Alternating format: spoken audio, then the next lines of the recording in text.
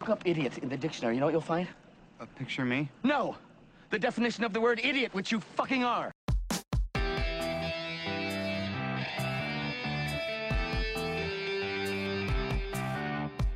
Hello, ladies and gentlemen, and welcome to I Do Movies Badly, a podcast exploration of my cinematic ignorance. I am your host, Jim Rohner, and despite being an amateur film critic since 2006, I am woefully ignorant of many films, filmmakers, and genres that consensus has deemed important, and thus I have created this podcast to document my journey into cinematic edification.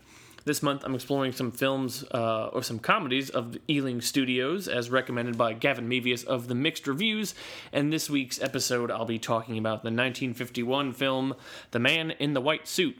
Hopefully we don't have an audience during this episode. As I was preparing to start recording, there was a little bit of percolating in my old friend and roommate pre-war radiator, so let's hope that he decides to keep quiet and that my dulcet tones will soothe him into a long and restful peace while we try and record this episode on The Man in the White Suit, which I found absolutely delightful. I know I used the term delightful a bunch of times while I was describing the last film, Kind Hearts and Cornets, but this one, I'm making it delightful in bold and italics and underline because I won't say that I love this film, but this was such a good time. It sort of did everything that I think Kind Hearts and Cornets did well in terms of its themes and its approach to exploring those themes, but it also, for me, was a little bit more enjoyable because of how laugh out loud funny I thought it was. And that's not to say that or films that make you laugh out loud are better or more valuable than something like Kind Hearts and Cornets, which is a little bit more reserved and dry. They're both incredibly valuable in their own way, but this one I found myself laughing out loud a lot, and not because it was funnier objectively or better, but just because of the type of humor that it had is something that I respond to more, and I'll get into a little bit. But let's start at the beginning and say that I was I think predisposed or inclined to like this film from the very beginning because of how its opening few seconds and opening few shots reminded me of Billy Wilder. And that's a weird thing to say because Billy Wilder was, yes, he was, or he had his fair share of comedic films, but this, Kind Hearts and Cornets also came out in 1951. I believe, no, Sunset Boulevard wasn't until 1955. But all right. So sorry, I'm speaking my thoughts here without kind of being coherent about them. So let me step back and say that I was reminded of Billy Wilder, specifically Sabrina and The Apartment, this is why it's weird, is because those films would not come out until after The Man in the White Suit would. And I don't know if Billy Wilder ever saw any of the comedies from Ealing Studios. If he did, I don't know if he liked them or respected them, but I see, at least in this opening, some similarities in their approach to their material in how it's immediately kind of setting the tone for what is at stake here. And specifically because The Man in the White Suit, I keep wanting to call it Kind Hearts and Cornets, and maybe it's because there's sort of a nice little flow and rhythm to that, and The Man in the White Suit is not that. But anyway, but The Man in the White Suit starts out, the first three shots, and I'll post the pictures of these on the I Do Movies Badly Facebook page in case you need sort of a reminder of what it looks like, but the first three shots are of industry, and it starts out with voiceover, kind of the guy who runs the textile factory from which Alec Guinness will later be fired once the suit fails. But he's talking about how things have finally kind of gotten back to normal after the big hullabaloo, the big controversy, if you will, and you sort of have this man talking about the importance of the textile industry while you have these three shots, which are very industry heavy. The opening one is all these locomotives just pouring smoke out into the air. You have this kind of it's not an assembly room, but it's a lot of people kind of working at machines, which was very reminiscent of later on what Billy Wilder would do in the apartment, in that opening shot of everybody sort of working at their little machines. You know, that production design, which eventually won the Oscar, in which you actually have smaller people and smaller props in the background to kind of show this vast expanse of soulless kind of corporate culture. And then a man who's going, you know, walking through these humongous machines, kind of inspecting them. You just have these three shots that come in relatively quick succession, which kind of key you into, this is what we're dealing with. We are dealing with industry. And since it is a Ealing Studios film, and specifically an Ealing Studios comedy, we're going to be dealing with this industry, and we're going to be poking fun out of it. And so with that context in mind, not just what they're doing, but then also these visuals, it kind of keys you into what they're doing. What is at stake here in terms of emotionally, perhaps not narratively, because we haven't met the Alec Guinness character yet. Sidney Stanton is his name. Can I read my own handwriting? Sidney Stratton? I should probably actually look this up for a minute. Sorry. Sidney Stratton. I apologize. But Sidney Stratton, I cannot read the notes that I took to comment on this episode. But since we haven't met him yet, we're not really sure of what the emotional stakes are. But we know kind of the field that we're going to be playing on. And that works so well later on in Sabrina and the Apartment, specifically the visuals in comparison with the voiceover, because of it did the same thing. It sort of sets you up in the sense of, this is the world we're playing in, and this is the attitude that the characters have towards this world. If you remember in Billy Wilder's Sabrina, you have the Audrey Hepburn character who is talking about the possessions that her wealthy family owns. And before we even see a person or a character, we see things, we see items, we see the cars, we see the house, we have the pond that has the goldfish named George. And so it's we are immediately keyed into, like, okay, the wealth here is the defining factor of these characters. We know the kind of people we're going to meet. In the Apartment, you obviously have Jack Lemmon, who is kind of giving the voiceover, which is about statistics, insurance statistics, people getting into accidents and that sort of thing. And that's set to this background of the metropolis of New York City and all this hustle and bustle and vehicles. And then the camera kind of panning into that window when you see him working at his desk. And we see okay, there's a dehumanizing factor that's going to be a thread through this film. And in here, at the beginning of The Man in the White Suit, you have that same thing. Textile, industry. This is the driving force behind all these people. And because we're going to be satirizing it, you know what the attitude is generally going to be towards these larger themes. So that's a great way to start a film. That's a great way to kind of, without doing too much, kind of immediately keying your audience into, this is what this film is going to be about, this is what we're going to be talking about. And I love that. And then, of course, shortly after all that happens, we are introduced to Alec Guinness's character, Sidney Stratton, now that I know it's Stratton and not Stanton or Staten. And his attitude further enhances not just that idea, but also the idea that Ealing has set up of the common man versus the establishment. Because we eventually learn that he is, yes, he's a brilliant young research chemist who, and a former Cambridge scholar, sorry about this, brilliant young research chemist and former Cambridge scholar recipient who has to work as a janitor.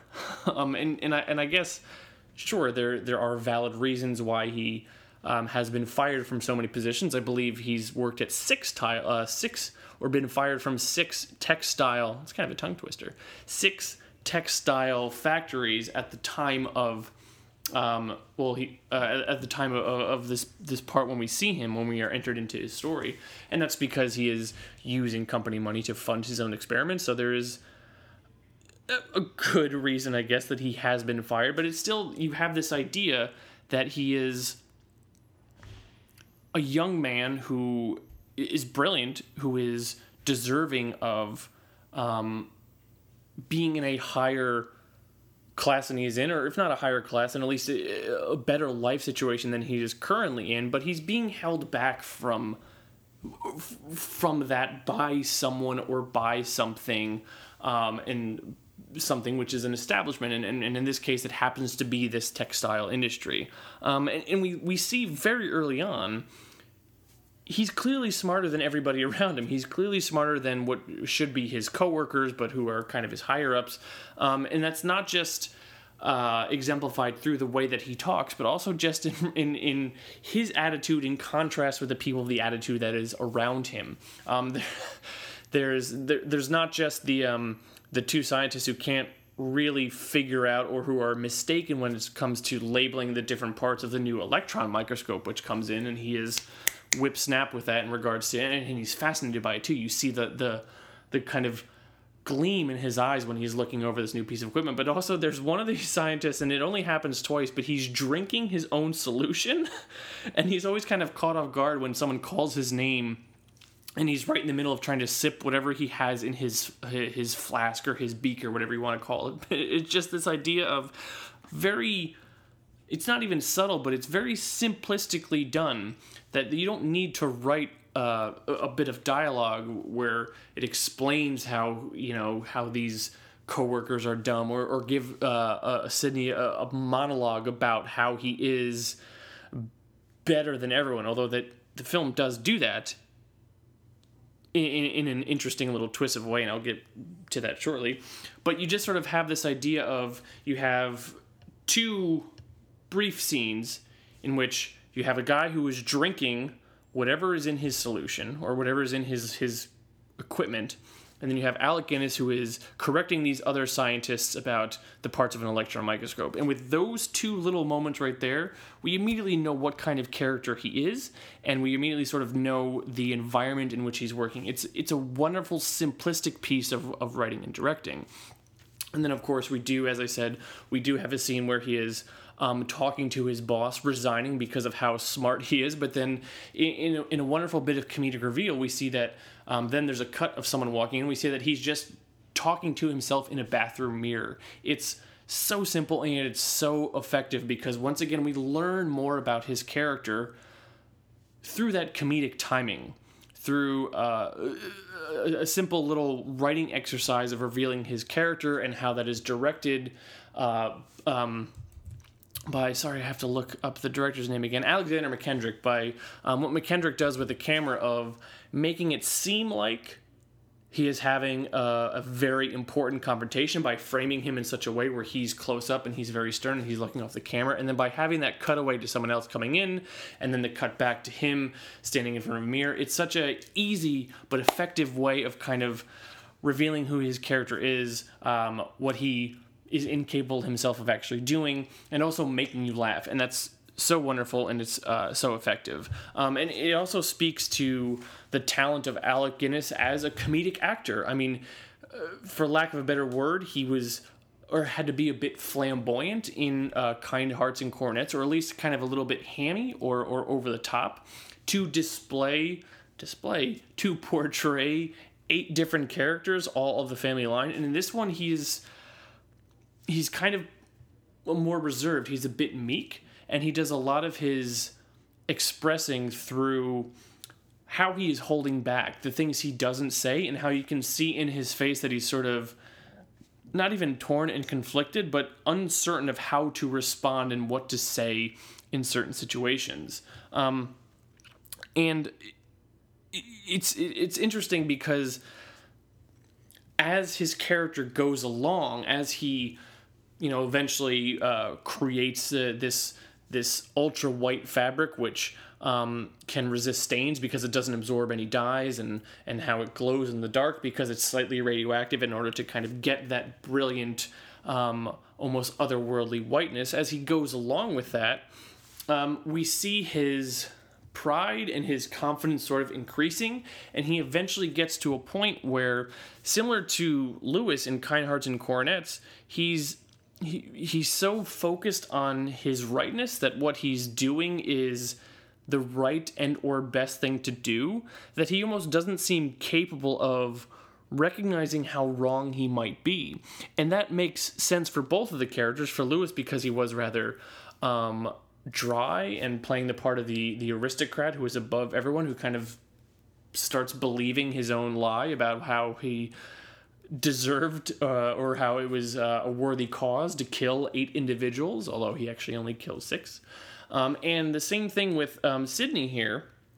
He believes that the invention of this fabric is important, is important not just for him, but for the world. He believes it so much that he doesn't seem capable of seeing the other side of the equation, because at first he is the common man who is fighting against the establishment. And at first the establishment is something we're very much on board with him fighting against, because the establishment is industry, is the textile industry, who is run by these older, wealthier men who all they can think about is profit for themselves, and they want him to sign the rights of the fabric over to them. They don't want him to profit. They want to be the ones to profit out of it. Although it's for not entirely a terrible reason, which also then sort of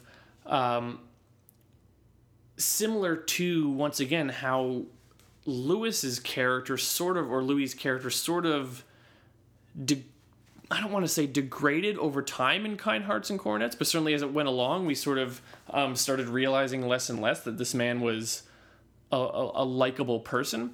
It's the same thing that happens to Sidney, because as it goes along, he's not just upsetting the establishment, the capitalistic, robber barons of the textile industry. He also starts upsetting the people who were kind of originally on his side, the to put it simplistically, the good guys in the story, the union workers, the other common men and women like himself, the ones who are frequently and often at the whims of their rich bosses. There's a very brief exchange, but it's also a very important one in regards to keying into the attitudes that the characters evolve, that when after Sidney gets fired from the first job and ends up working at the second one, where he eventually will create the white fabric, he's having a conversation with a female coworker where once the bell rings for tea time, he would rather keep working. And she says something effective like, take tea. We fought for this. And it's the idea of, like, even the smallest simplistic, like, nothing things, they had to fight for that. They had to fight for just a 10-minute break to drink tea. They are the common men and women, just like he is the common man, and there's sort of supposed to be some solidarity. But then as he goes along in this pursuit, where he gets so caught up in this is right and this is what he should do and has sort of a right to do, he ends up upsetting them as well, because there is this not insignificant fact that if you create this fabric that cannot be torn, that cannot be stained, that cannot ever get dirty, why would you ever buy another suit again? And that's not just going to hurt the rich bosses, because if they're not selling suits, then they're not making money.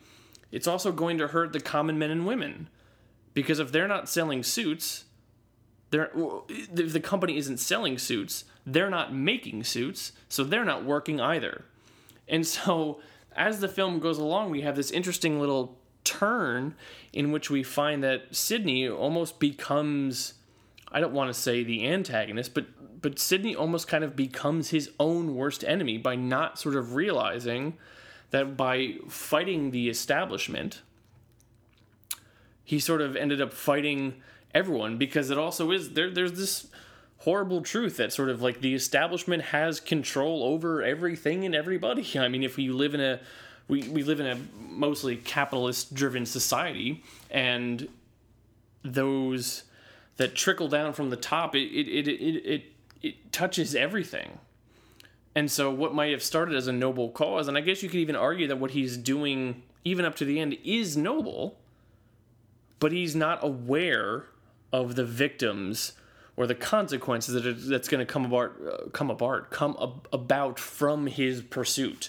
And what keeps us invested in this story, despite that, what keeps us invested in the story, what keeps us invested in Sidney as a character, is, I think, how funny this film is and the levity it brings to this situation. I mean, I believe I said this during Kind Hearts and Coronets, that with a different twist on it, or or with a different director, or a different direction from McKendrick, this could have been a serious film. This could have been a drama.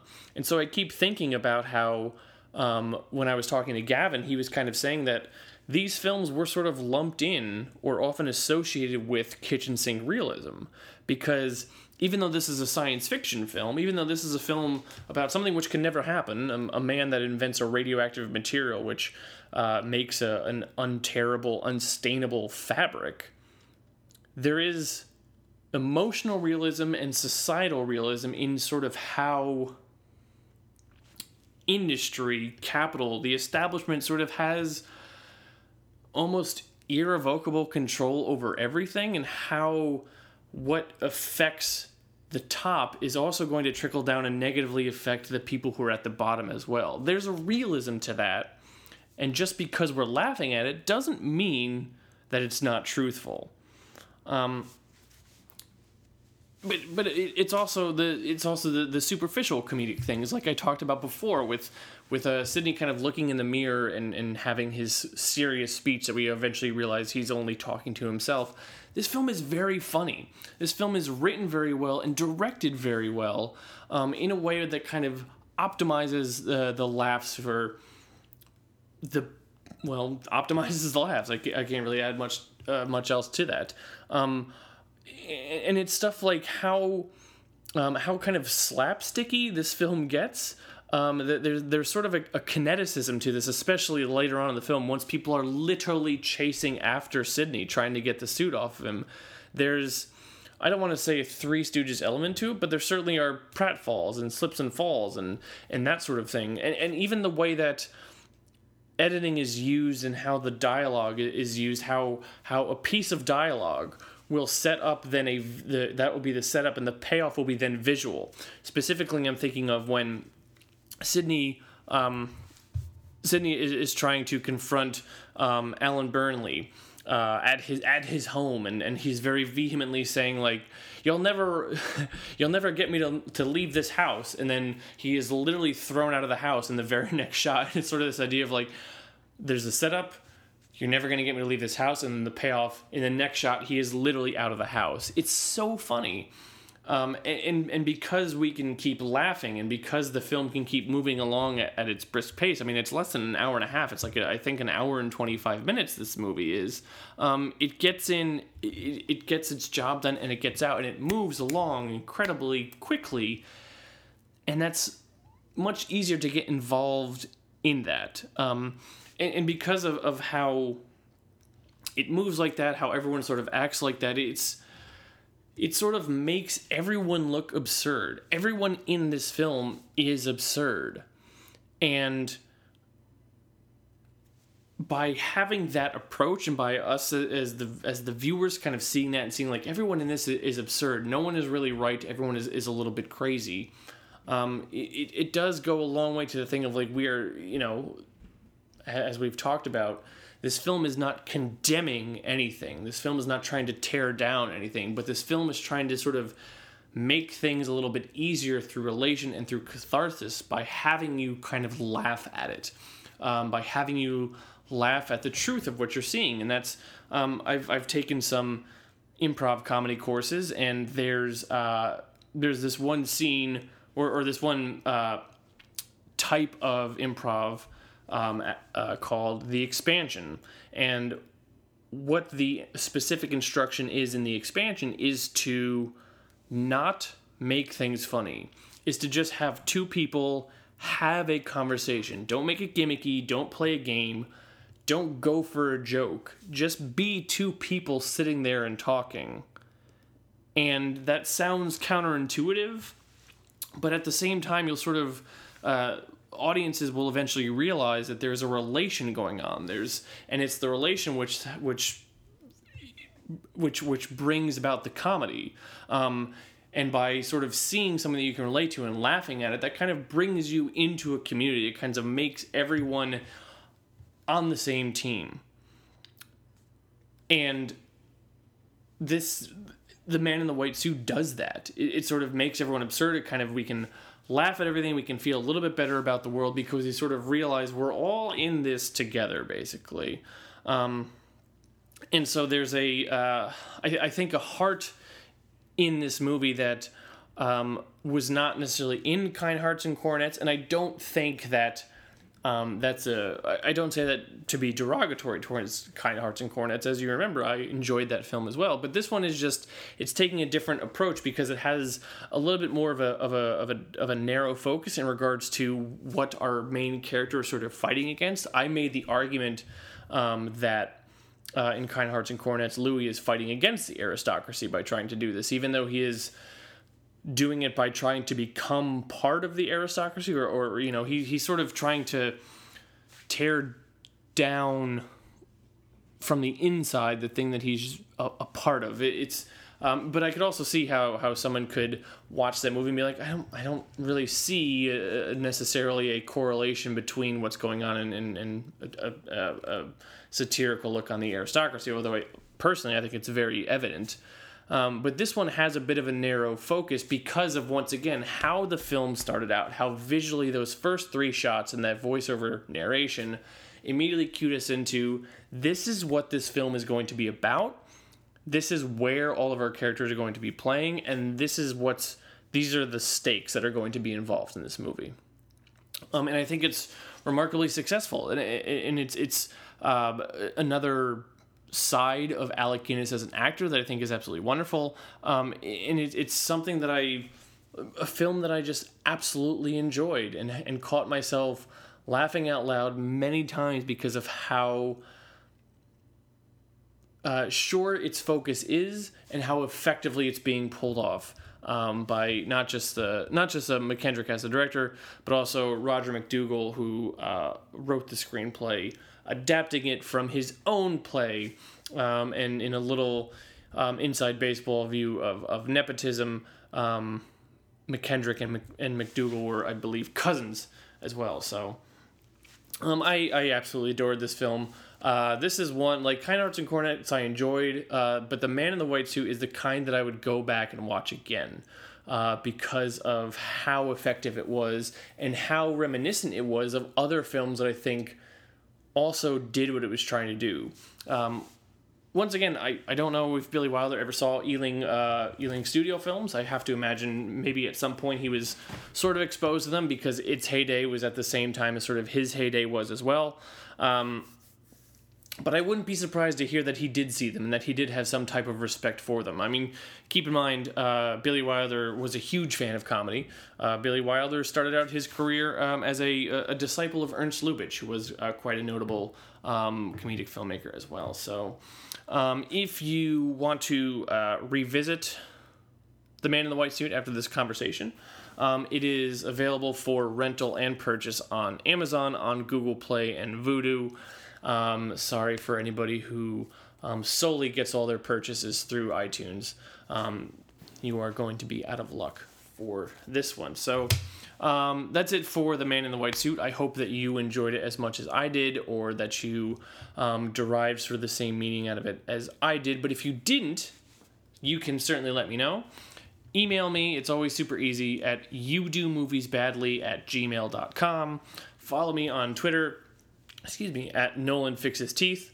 You can catch up on back episodes of I Do Movies Badly, both on battleshippretension.com and idomoviesbadly.podbean.com. And this is something I was thinking about today, I haven't said in a while. You can find me on iTunes as well, and you can leave reviews for the podcast there as well. I say every now and again that I'll go there and I'll check it out, and then I haven't done it in over a year, but you can find my stuff on Podbean, of course, and on iTunes, and I'm assuming anywhere else that you can get podcasts. But I would always love to hear from you, whether you agree with me, whether you disagree with me, or whether you just want to talk about something else. I enjoy doing this, and I enjoy having dialogue, and I enjoy reading comments. I try to respond to comments as soon as I possibly can, and Battleship Pretension is probably the best place to do that, because you can have the comments field in the individual episodes. So that wraps it up for The Man in the White Suit. But as of this recording and posting of this episode, it will be before Thanksgiving. So I do celebrate Thanksgiving. I will be going home in a couple days to see my parents, to get together for a time of reflection and, as the name implies, giving thanks. So if you are celebrating as well, I hope that you have an absolutely wonderful and blessed Thanksgiving. If you are not celebrating, but you still do have a long 4-day weekend because of many businesses being closed, I hope that you can relax, take it easy, have a good time, watch some movies, watch some TV. There's a lot of good stuff out there. As of recording this, Crossing the Streams hasn't been posted yet for November, but I will be posting that soon on the ID Movies Badly Facebook page, so take a peek at that if you want to kind of get some recommendations as to what you should watch, new or expiring. A lot of stuff is expiring at the end of the month, a lot of good stuff. So, but yeah, I want everyone to have a wonderful Thanksgiving. I want everyone to have a wonderful life, to be completely honest with you. And I know that as I get older, certainly it's harder to ignore and escape the truth of, the historical truth of sort of what happened early on in the establishment of this country in regards to a lot of our European ancestry that came over here and was not exactly as nice to the indigenous peoples as our history books would have us believe.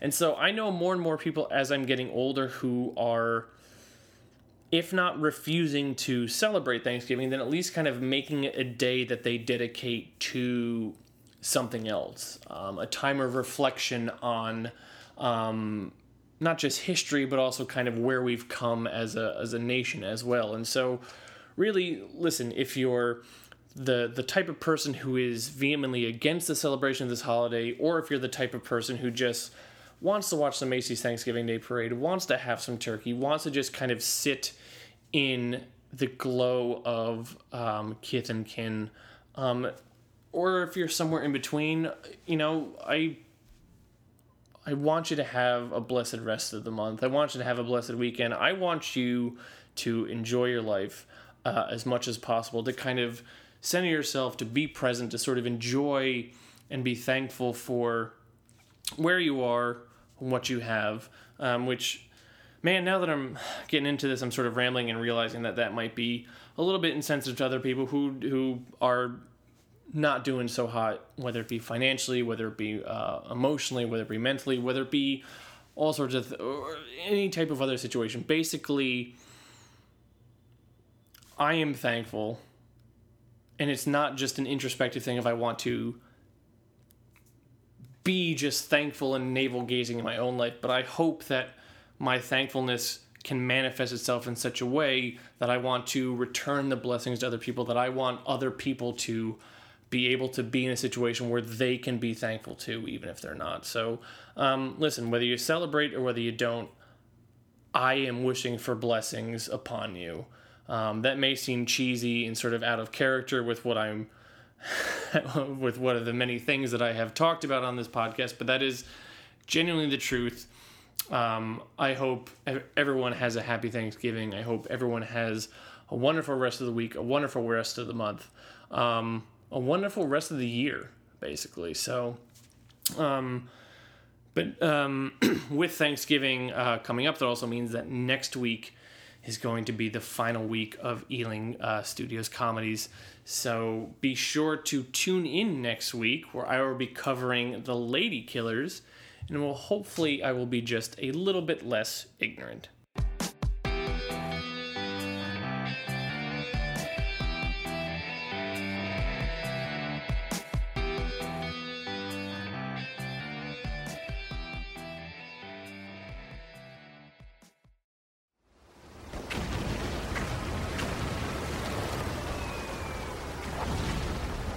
This program is a proud member of the Battleship Pretension Fleet.